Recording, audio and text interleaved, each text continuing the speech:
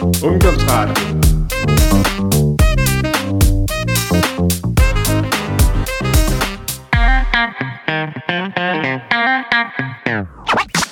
You are listening to You've Got 5 Options show, where every week Marta and Anna abandon their 5 children, 2 partners and 1 cat to make a show especially for you.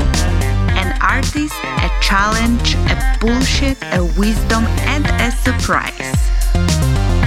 Tune in and feel the magic of 5.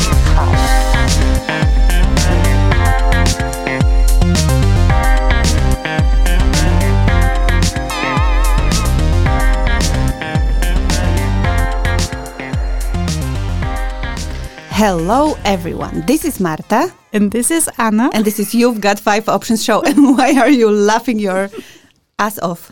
Because I was just looking at you and you had this kind of a you had that blank face and I had a feeling like you are thinking which show is this? And I was like, oh my God, I don't know what to say. And I thought we have an understanding here. Yes, we do. I thought you were laughing about the dance, the little dance she was doing, like. No, I was not laughing about the little dance. We are having 2 radio shows and they have different intros and different ways of how we present ourselves to the world, and it is becoming sometimes confusing when we record one after another. So I thought that Marta's blank and somehow oblivious expression was trying to signal me, Anna, I don't know what I'm doing. What am I supposed to say? And I was trying to tell you back with my, deer caught in headlights face. I don't know, Marta, I don't know. But we are here and we made the proper intro. So this is not so bad. It's not so bad indeed. And our guest here in the studio is just looking slightly baffled and wondering, what the hell have I gotten myself into? Hello, Jorn. Is that true? Hi. Yes, okay. Well, okay. We need to it's new. Yeah, we need to sprinkle some water on him or something. Yeah. Hello, Jorn. Great to have you here. Well, it's great to be here, and thank you for inviting me. For people that is not looking at this, Jorn has one of the best eyes in the world. You know that?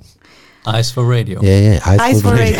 Well, we do usually have pictures of our guests on our artwork. So if you do agree to send us some picture, then our audience can also look into your eyes. Look into your eyes. Yes. But we are not here today to look into Jorn's eyes. We are here to talk about something quite amazing and I think quite spot on for the end of 2020. Apocalypse, zombie apocalypse, Cosmic Federation. Almost that big. And it's not a coronavirus conversation, even though it's 2020. I have a question for Jorn today. Actually, more than one, but there is that, like the question. Can you cure addiction? That's what we are going to talk about today. Mm-hmm. And we have 1 hour. And we have 1 hour, yes. Yes. Good challenge, eh? Yeah, no problem. No problem. Can we cure it within 1 hour? Everything is possible. Oh, that's a good answer. Thank you. Thank you, Dave. Everything is possible, yes. Yeah. Now, I think it's coming back to the topic and maybe making it a little bit more serious, but I think our listeners are used to our slight goofiness at the beginning of the show. I think it's an extremely proper topic for 2020 because I think it's a year when many people might be struggling with either addiction or lack of help due to certain restrictions in many countries where, for instance, their safe places or sponsors or whatever were cut out from there due to lockdowns. So I think this actually will be extremely valuable program. No pressure for you, Jorn. That's okay. Yeah, that's okay. I like pressure. So I'm actually really looking forward to, and I hope we will reach as many people as possible today with this show. Well, today we are reaching some people already now. We, unlike usually, have some audience here in the studio, still below 10 people, so don't worry. We are following regulations and Dave made sure that we are sitting in good distances to follow the rules. Be careful with what you say to women. Yeah, but officially everything is good in this house. Yeah. Yes, and we are hoping to reach people when it's going live. Yes. So let's start with Jorn and your story. And don't look at me like that. It's because you cannot see how she's looking at me. I'm looking at you with love and compassion. No. Okay. So, all right. Let's... Okay, just we need to shake off the goofiness and Marta, I will look the other way. We don't want the story to be too sad. So that's a very true. good beginning. And happiness is definitely something that cure addiction. Oh, happiness is something. Okay, so we are done. We're definitely fighting it. Yeah. Okay, so I would like to ask you a very personal question, Jorn. Please do. Do you have some experience with addiction? A little bit, yes. A little bit. Okay. Yeah. So what were you addicted to, or are you addicted to? Yeah, good question. Well, okay, already let's good what question. were you? well, let's just. Well, what I definitely can say is that I've used chemical stuff to cope with life. You've used chemical stuff to cope with life. Yeah. And I did that for about 17, 18 years, where that was my main go-to whenever something happened that I had, difficulties relating to, or it was difficult for me to handle. That was where I went. So how did that all start? Yeah, that's a very, very good question. Well, there's different perspectives to look at it. I view it very differently now than I did when I was 14, and when I was 24, and when I was 31. I'm now 39, and I have been clean and sober for 7.5 years, so it's been a while. But we can just begin at how it was for me. It was difficult for me to be a teenager, as it is for everybody. And it was difficult for me to relate to other people, especially. And I didn't really understand what I was supposed to do and not supposed to do. And I think that is very normal. First time I had an opportunity to drink where there was enough alcohol and no parents, I had the most happy experience in my life. I realized that if I drink, I have no problems. I can relate to you. I am not afraid of you. I always felt that that you were better friends with each other than you were with me, and just like that, just by drinking a little bit, that disappeared. I felt wonderful. I felt happy.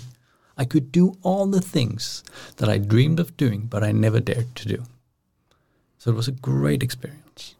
And I think a lot of people have that experience. I hope they do. That you can get a different experience if you add a little something to your system. For me, it was a very, very big thing. And it ended up being my go-to thing for every little problem I ever had. And all the new problems that came, I handled it the same way. And at some point, we start calling that addiction. In the beginning, it's just me using alcohol mainly. Like everybody else, I'm Danish. I am 14, 15-year-old. We are all drinking. And we're all drinking a lot. And we're all talking about it. And every opportunity we get, we do drink. So it looks very normal. And I think along, for a lot of it, I'm very normal.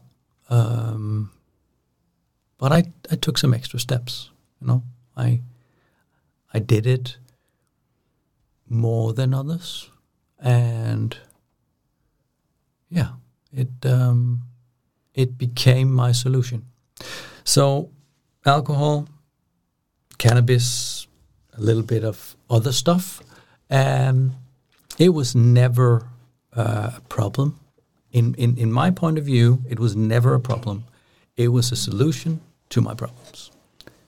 Yet at some point you have decided to stop doing that. Yeah.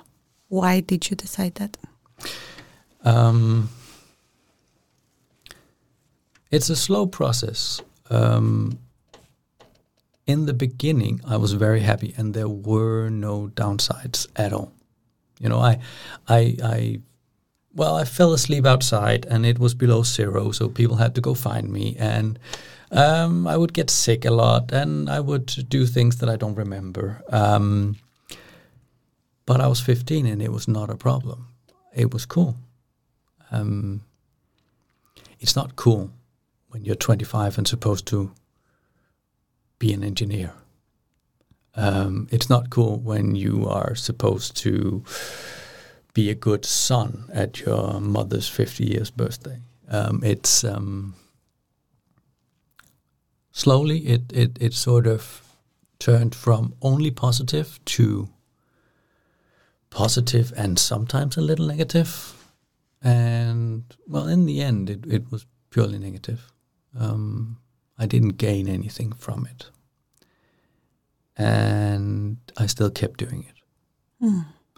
So I guess that's the point where most people will call it an addiction. You know, I still wanted to do it. I always wanted to drink. I always wanted to smoke.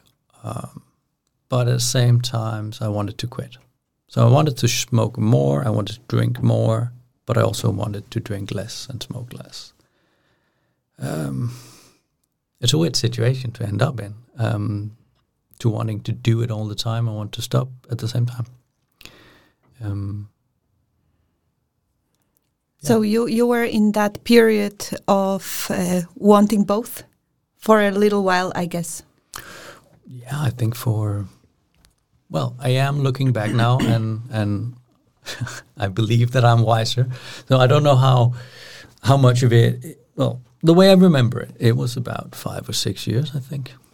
The last half of my 20s, I had that sort of both things going on. So tell us about that time when finally the one where you wanted to do less of it or like none of it. How did that resurface? What happened for you? Well, thing that made me stop was that it did not work anymore. If I believe, I don't know, but I believe if I would still get something positive from drinking, I would still be doing it. That's my belief. There was a lot of consequences. You know, slowly the consequences became bigger and bigger. I never really cared about that, to be honest. I don't really care about the things I lost, the people I lost. You know, it was sad, but it had no weight. I needed to drink, and that was always in my head more important. So what finally made me stop was when the alcohol stopped working. The other stuff stopped working in my 20s. The alcohol was the last thing that I held on to, and I was 31 when I finally realized that it's not working at all. When I was 30, it still worked a little bit. I still got a little bit of that release, that feeling that everything's okay. But at 31, that feeling was completely gone. And that is definitely the darkest moment in my life. The darkest moment is not when I was drinking the most. The darkest moment is when the drink stopped working. So tell us a little bit about that experience. How did it feel when it stopped working? Well, that's very desperate. It's a very, very desperate moment. For all my adult life, I had believed, and to some degree it was true, that alcohol can solve all my problems. You know, if I had a problem, if I felt something inside of me that I couldn't handle, drinking would make that go away completely. And then the next day I would feel slightly differently, or I could drink again. So in my perspective, it did work. Mm. So when I finally was standing there, realizing it doesn't work anymore, Then I felt 14, and I felt all the negative stuff, but I lost the positive. So I was desperate like never before. I had no idea what to do and where to go. And for the first time in my life, I had nothing. I had no idea. And it was the biggest experience of fear I ever had. And there was a period of anxiety attacks, and if I ever were to kill myself, that would have been the time. Yet you clearly didn't. I didn't. I'm really happy I didn't. I'm still here. Yes. I'm really happy I'm still here. I'm really happy too. I forgot to disclose it at the beginning of this interview that Jorn is my very dear friend. So I'm very happy, and I think we have some audience here that is also very happy. Yay! Jorn's girlfriend is here with us in the studio. So yes. We are definitely very happy you did not decide to do that. So you were totally desperate, feeling like this 14-year-old, with the difference that you don't have anything that helps you anymore. Yeah. So what happened? Well, at that time, I don't know. It's going to be a little bit magical now. It's going to be a little bit spiritual, because we allow it. We allow it. That's okay? We allow it, yeah. What isn't spiritual, by the way? Yeah, exactly. But I feel still a bit of a warning. Mm-hmm. I don't know what happened. To me, it appears that something came that had not been there before. I was very desperate. I was very much in panic. I was scared as never before or after. And somehow there was also a tiny feeling of relief, like it's finally over. And I don't know what that meant. I don't know where that came from. But there was, with the panic, there was a little bit of relief. And that's a weird feeling, to be in the worst panic ever and still, okay. And then a thought came that I needed help. And that's one of the things that I've never been good at, asking for help. I always knew that I was the smartest person in the room. So asking someone for help that's not an option. I will deal with this myself. So there was a little bit of an opening that, okay, I might not have all the answers. So I had a little bit of an opening to listen to other people. And the idea that came to me was, I believe, from an old movie or something. It was just, when people end up here, they go to AA. So that's what I did. I looked up, what is AA? Where is it? I knew nothing. So. And how did AA? What role did it play in that period where you found yourself desperate with just a little opening? Well, AA gave me a hope that that there was something else that I just for 31 years had not seen. Because I met people who were like me, and they had stories like my stories. Some of them had far worse stories. But I could also tell that they were doing all right. And some of them had not been drinking for like 5 years. That was just, I had no idea that was possible. So it gave me a hope that, okay, there might be a solution that I just haven't seen. And that's a new thing for me. To believe that there is a solution or an option that I don't know, that was new. I confirm, when I met Jorn for the first time, we participated in a workshop together, and Jorn disclosed that he does not like to ask questions. No, because asking for like help, asking for help, that's one thing, but not even liking to ask questions. No. That was a very unusual. That was a very unusual problem, I would say, in my eyes. Like, wow. It's a weird defense. Yeah.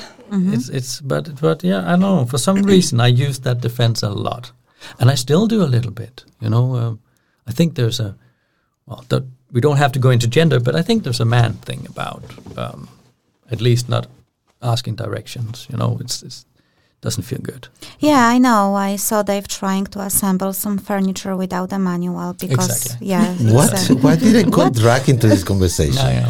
Because you are because you're here and I don't know Jon that well to put that kind of example. Now, okay, we could argue it's a gender thing or not. I believe there is a bit of a truth to it, definitely. But there is a very interesting image of you that is emerging from this story. Someone who definitely had an impression of himself that he's self-sustainable.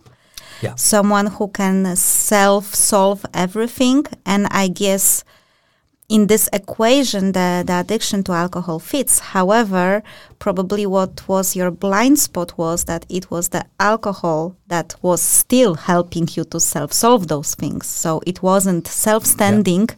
It was self-standing with an aid of a substance. But still got help. Yeah. Yeah, but I can definitely see that emerging from you. So it had to be really hard to get here with no directions then. Or you had a GPS? Well, I had a GPS today. Yeah, okay. And my girlfriend's with me, so.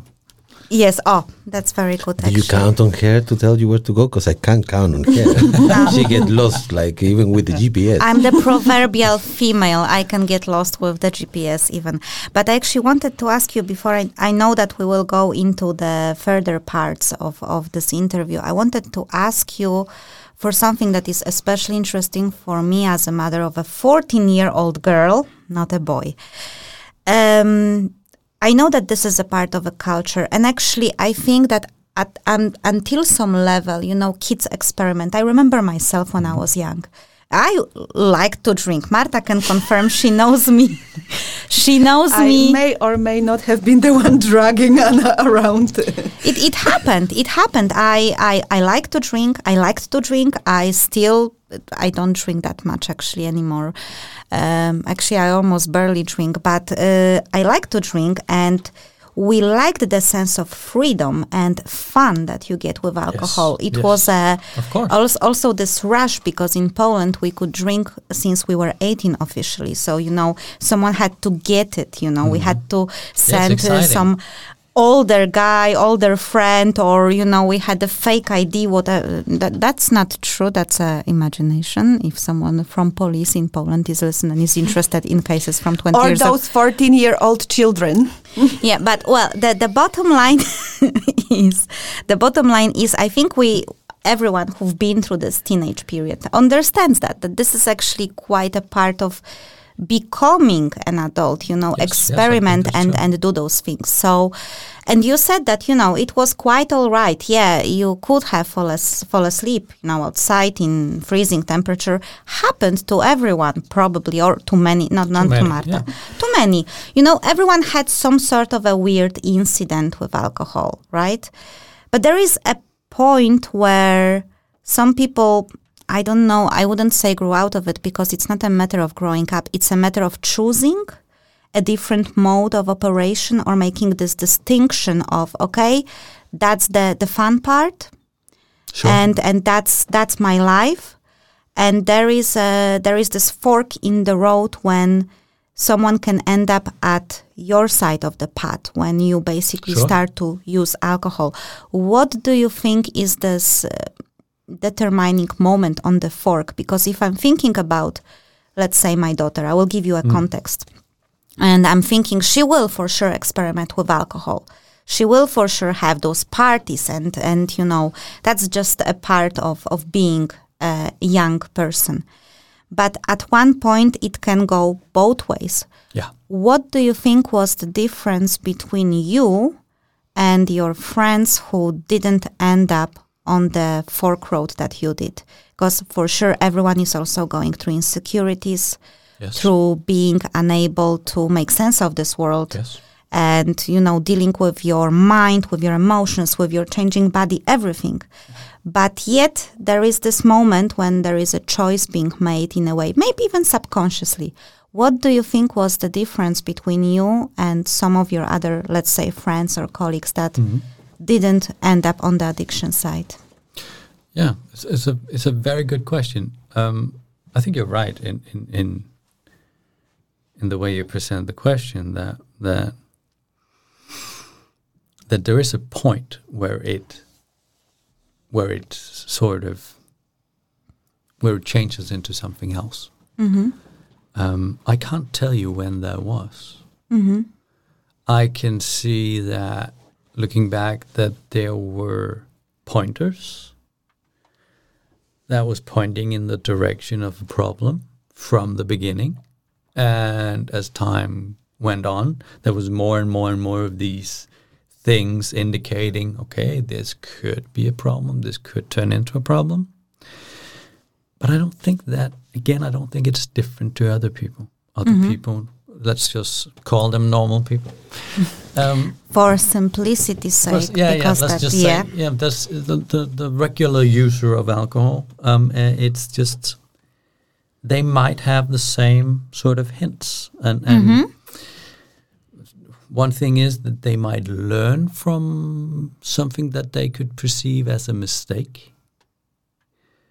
But not all of them do, you know. Some of them make a lot of mistakes and a lot of the same mistakes for years. So what we're talking about now is, when is it an addiction?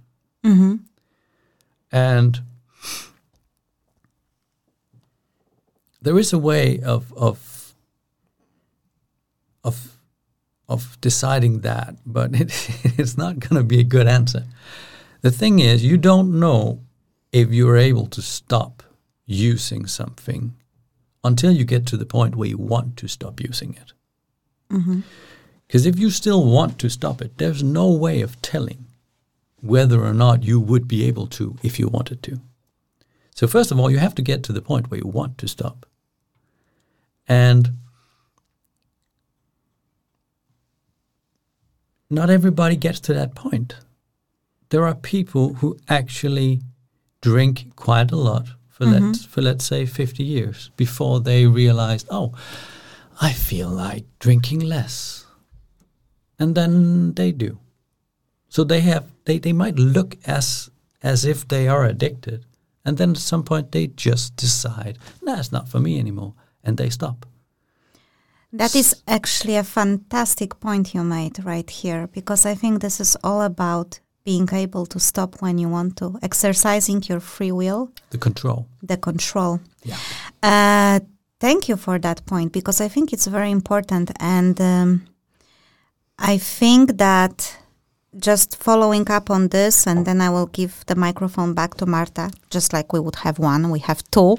We are not such a poor station. I have one too. You have one too, yes.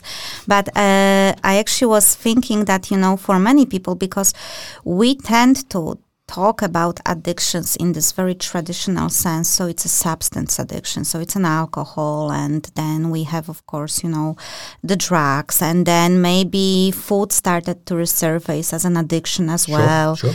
But traditionally speaking, especially when I was of a younger age, the addiction was the alcohol and drugs. That's what everyone was talking about. Yes. When in reality, I think we are becoming more and more aware that addiction is just something that is replacing your ability to cope, or you are using to cope with reality. Yeah. And you cannot do it without that, right? Yeah. So this can be actually anything else. It can be computer games, I don't know, social media, mobile... Gambling. It can be, I don't know, you can even be addicted to buying things. There can be so many things. Definitely agree. So I actually wonder how many people... And you can switch. Yeah, exactly. And I think that, you know, it could be that many of people that were around you just switched to another type of addiction. Could be. I'm not saying that it was like this, because... I guess there are people who are addiction-free, but it could be that sometimes after some point you calculate and you are like, okay, alcohol, maybe it's not so, well, I'm not sure if you are making those calculations consciously, but you find something else that gives you the same effect and you switch to it, but it's not condemned by the society because it's not so obvious. Well, I hear what you're saying, which is a very, very good way of starting to say I don't agree. So I hear what you're saying. Yes, I know Marta very well. I know what I hear what you're saying means in this context. Yeah. Well, sometimes it actually, I don't really agree. I don't think everybody who has an effect from drinking needs it. You know, we all get an effect from drinking, especially when we're not used to it. We all get a significant effect. We lose a bit of our uptightness, and we don't care as much. And it's a way of sort of getting to know people fast. So it has a function. I don't think everybody needs that. I don't think they need that when they're 14. I think 15, 16-year-olds, they drink and they get something from it, but I don't think they need it. They would do fine without it. When they meet up at handball or football and they're completely clean and sober, they are completely okay being social in that context. And I think when we talk about addiction, we need to talk about it as a spectrum. That there is different levels of how much you depend on using a substance. So just for argument's sake, let's say 5% of all 16-year-olds have an experience that they need this to feel okay socially. Then probably some of these 5% will find something else to replace it. The most healthy of them might grow more of self-awareness and self-worth, and that will replace what they got from the alcohol. Others might switch to different addictions. That could be anything. It could be social media. It could be eating. It could be other, let's say, other tools. And then there are people who just need more and more. You know, people who have, let's say, worse stories than I do. You know, people who drink for 2 years and that's not enough. So they need to drink and amphetamines together. And then they need weed to relax during the week. And then they start doing it every day. And then they need a little more. And then they end up, because cocaine is too expensive, so you end up in heroin. That's usually the end drug, And that can, for some people, that happens extremely fast. They're addicted to heroin at the age of 17 or 16. So it's a spectrum of different, different needs and different way of using. I do believe that most people are completely free of addiction, that it is their choice. It might be that we all, from time to time, use television to get out of our own head, or drink once in a while to sort of let go. But I can't tell what another person's experience of it is. So addiction is when we lose the free will in it. If you like. Because I don't think I am the one to define when you're an addict. I think people, I think you, when you actually, you realize when you're an addict, when you're addicted to something, when something is, how do you explain it? It is in the mix. You have been using it to sort of fix a lot of the stuff that are going wrong around it, but the solution is worse than the problem. Yeah. And then you are hooked to it. And it's, because I've been there, you know. I was for 4 years a heroin addict, you know, and I know how it feels. And you know if you are replacing it with something else, you know, because it will give you the same sort of, it becomes a state of mind. Doesn't matter what you're using, you know that you are in it. I need it. You know, yeah, but you need it. You know, it is so I think it's for whatever that is taking that space, you know, call it food, call it heroin, call it alcohol, call it whatever it is, you know that it is there. That's I think it's a definition. It's that thing that it is. But don't you think you could be addicted before you consciously realize it?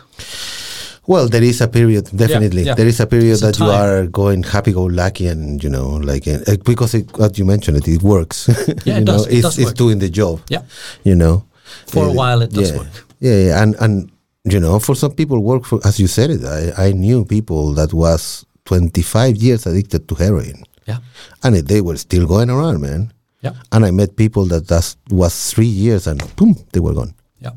So it is, you know, it is what it is, but it is a state of mind, I think, you know, because the substance at some point becomes irrelevant because it is something for you that triggered that solution, you know, because I know people that was addicted to gaming. Bad, you know, go to work, come back from work, sit down, no social interaction, no life, no girlfriends for 15 years. Work. People lose fingers from gaming addiction. You know, you gamble for money that's not yours. Yeah. Any addiction can be extremely serious. Yeah. No, and that's what I'm saying. Yeah. For me, it's a state of mind, and it's so I will define it like that. You know, well, we have a definition when we talk about alcoholism. AA has a definition of the disease behind the need to use something, and it's a bit different than a regular disease, because when you have let's just say you have an infection in your lungs, could be anything. Your lungs. Please say that again. That's a good example. It can be anything, could guys. Be anything, but let's say you have an infection in your lungs. Then your lungs will tell you something's wrong. Mm-hmm. You know, the throat will tell you something's wrong. Your body will tell you you're sick. If you break your leg, your body will definitely tell you your leg is broken. But addiction is a different animal entirely. Because if you are addicted, a part of it is that your addiction will tell you that you're not addicted. And it's sort of more like anorexia or other diseases like that. It's not just a physical. It's not just in your mind. The way we explain it usually is that there is a physical part. I react differently to substances than other people. I lose control from the beginning. When I drink 4 beers, I am more thirsty. Then I drink 8, and then I'm even more thirsty. And then I drink 16. I have no control of when I stop drinking. So physically, I react a little differently. That's analogy. That's just a slightly different physical reaction. My body likes it more than your body likes it, Marta. So I have a slightly different physical reaction. Then I stop for some reason. I might run out of beer, and then I stop. And after a few days, I am clinically completely sober. Then there's a difference between me as an alcoholic and you, Marta, if I can keep using you as an example. After some time, you would start to feel better. Let's say you and I have been drinking, we're young, we drink for 2 weeks at some festivals. And then we stop because we go home and we're out of money. And after some days, you start feeling better. After some days, I will start to feel worse.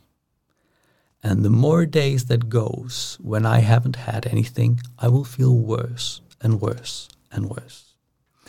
And I would get irritable. I would get restless. I would get... What's the last one, Sophie? Utilfreds. Yeah.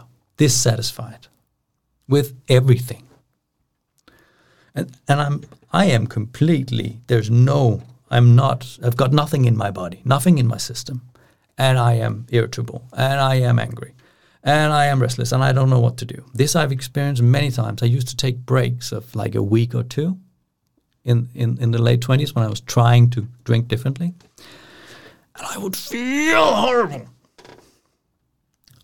And then we call that sort of like an existential, what's the word? Existential lack or something like that. That I am not really capable of being in the world without help, without a drug, without something. I'm not able to sustain myself, as you said. So then what happened, that's two parts, a physical allergy sort of, and sort of an existential problem. That's two parts of the disease. And then the third part comes, and that is the mental that you talked about, Dave.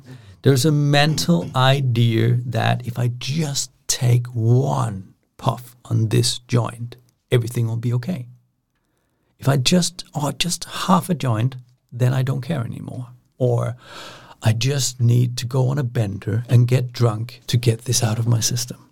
Or I need a little more heroin because it takes away my relapse feeling, this cold turkey. It's wonderful. That's the best one, no? Oh, yeah, the warm hug on the inside. Love. Okay, Pure liquid okay. love. No, but that's the thing. That's a mental obsession. Because I'm still completely clean and sober at this point. This is my brain telling me I need this. You could feel it. You could all feel it when Dave and I was talking about this. This is uncomfortable. But this is a feeling or an idea I get in my brain. And I'm still clean and sober. And then after a while, I simply lose the control. I cannot keep myself from taking the first one. And then we're back at full circle, because as I take the first one, the physical part kicks in, and I want more, and I want more. And I don't know when it stops. And then we have a wheel, a continuous wheel, and there's nothing to do about this wheel. And that's the thing when you ask, is there a cure? Because I like this analogy to a disease. Because there are different types of disease. Yeah. There are these diseases that you can completely cure yourself. For example, a flu. Yes. You get a flu, and then you get it, and most of us just after a week or two are completely healed. There are some that might have some long-lasting, so to speak, side effects of flu, but let's leave it behind. Then there are chronic diseases. Yes. So alcoholism, is it more like a chronic disease, or is it more like something you can cure? Or like cancer, that some cure and some don't? Well, in essence, you can cure the problem. You can make it a non-issue.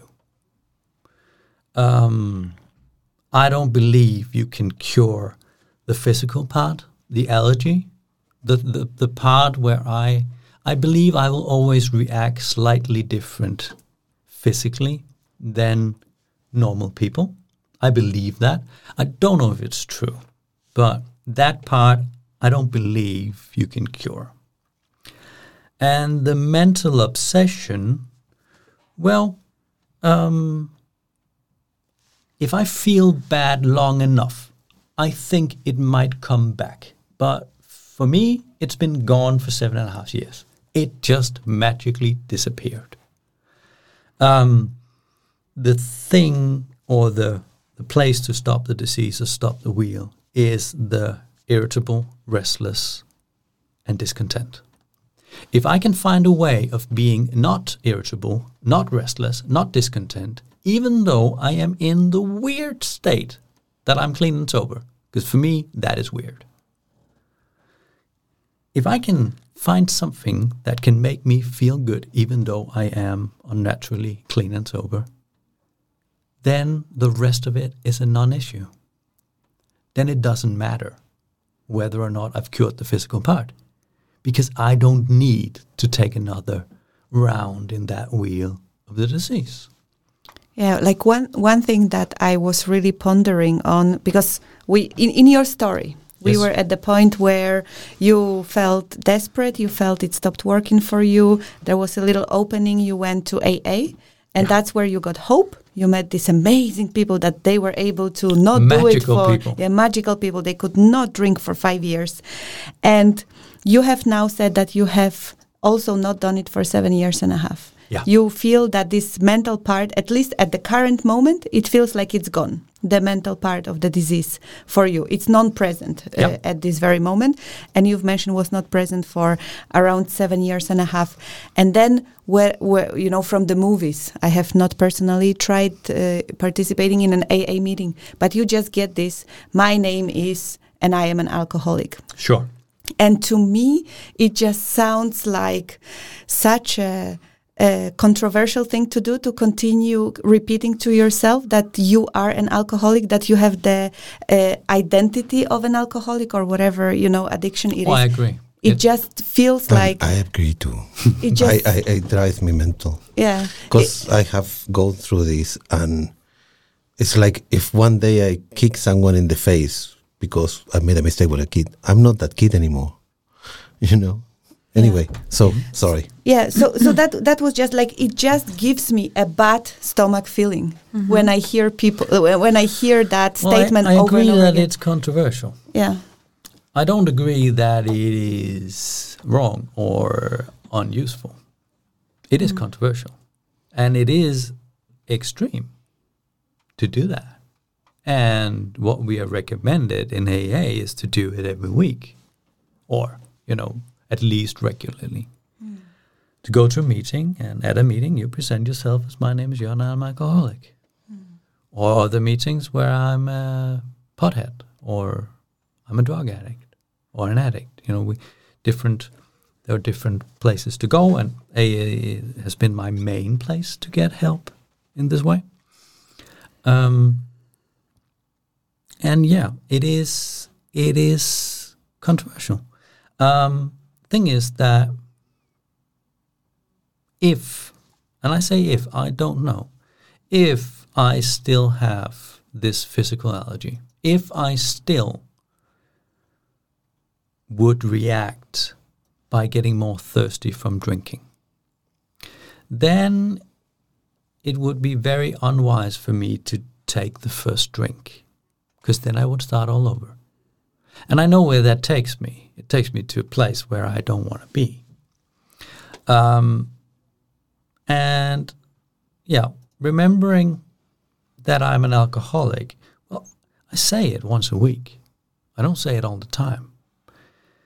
But if I have this example. If I walk down the street on a Saturday night, it doesn't matter if I forget that I am sometimes angry, or that I forget that I am sometimes sort of a little bit depressed, or that I am sometimes, there's a lot of things that I will do fine forgetting.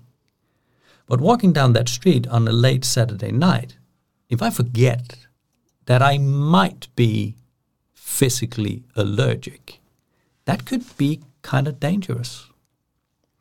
I am not sure what would happen if I do take the first drink. I don't know. But I see no reason at all to take the risk, because there is nothing in that bottle that I need. Because I have found something else to make me feel great, even though I'm clean and sober. What is it? You cannot tell you have that something that help you this way and not tell us what it is. Well, it is a spiritual solution. It's an existential solution, at least. The solution is to realize the truth about who you are, why you're here, and everything. So that's a big thing.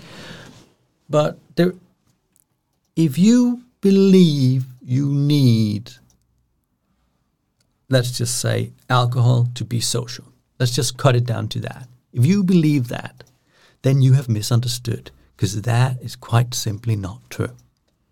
It might be true in your experience that you have never yet been social without alcohol, but that does not mean that it's not possible. So when I believe that I can only be social when I have alcohol in my body, then I've simply misunderstood what I am.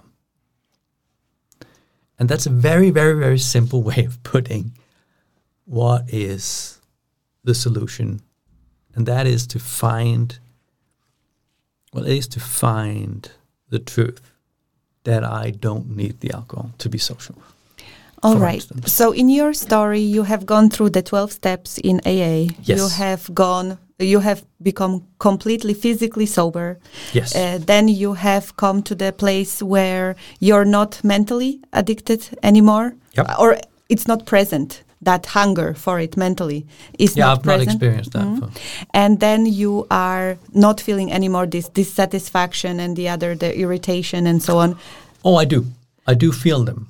But I have another way of dealing with them than I used to. I used to believe that alcohol was the only solution to do that. Yeah. And now I have something else. Good point. And now I'm losing my point of where I was getting with that summary. Oh, sorry. Oh, it's okay. It's not your fault. It was just me. Yeah, he got me there. So I believe I was getting at the point where you say that you find another way of coping with it. Because in your story, you've gone through the 12 steps. You've gotten some hope. Yeah. You've mentioned about that little opening when you experienced that. Then you've mentioned about hope. So how did you actually get to that place where you are able to answer these questions that you mentioned, who you are and why you're here? How did that happen in your story? How was that evolving in your life? It's a great way just to get that. I'm really impressed, Marta, that you got that part with. Thank you. Well, that small opening back then, 7-8 years ago, gave me the opportunity to listen to other people's experience and try what they have tried.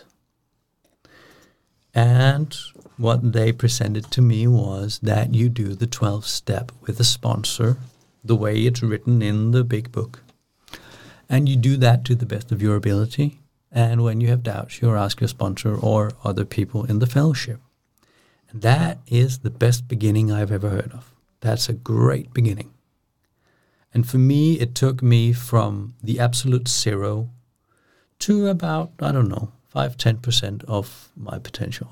Don't know, but that's my experience. That it gave me a basis that I could stand on. And what the 12 steps offer is a solution to what you can do to when you feel restless, irritable, when you feel bad, and you're clean and sober. The 12 step has one solution to how you can feel okay, even though you're still clean and sober. Okay, so it took you from this minus how many it was to plus 5-10. Sure. I see you in more than 5-10% right now. What Thank got you you there? Well, it's actually it's actually encoded within the AA fellowship and the steps that you are encouraged to grow yourself. Let's just say existentially, because I think more people can relate to that word. That you grow yourself, that you keep searching, that you find, or that you use some energy to find your place in the world, the truth about who you are. And for me, that has been, well, I tried being religious. I tried different tools, and religion has a lot of brilliant tools. The whole new age wave has a lot of great tools. You can pick and choose and try them out. There's a lot of great things in meditation and yoga, and for me, the 12 steps has been my basis that makes sure that I feel very safe trying out a million other stuff. Because I know if everything goes wrong, I can just go back and do the 12 steps. And a lot of the tools in the 12 steps I do every single day. They look slightly different. I do things slightly differently. So 12-step is sort of like a baseline.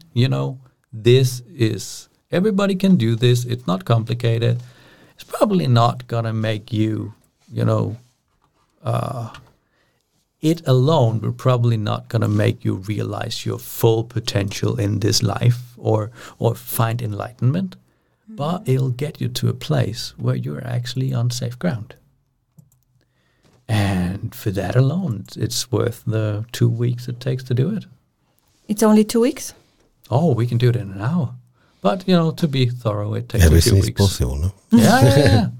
No, yeah. But I think that going back to something that you said, it was that for a lot of people it's very different. Yeah. And I think that that is I know a lot of people that has gone through AA and NA, and for them it's extremely helpful. Yeah. I never went through any of those sort of things. I never experienced them. For me, it was very different. But that's what I believe, that is very different for Yes. people. Some people does need that reminder, because I am of the thing that you are saying, like identifying with something that was part of you in some point forever. For me, feels is something out of my, because I never. It's not for you. No, but as I do identify that some people has the need to repeat that to themselves. Yeah. Yes, and some more than others. And I'm entirely okay with it, because it does help people, and people that I love dearly has been helped by those methods, So Yeah, do you feel actually cured? Do you feel cured from addiction? Yeah.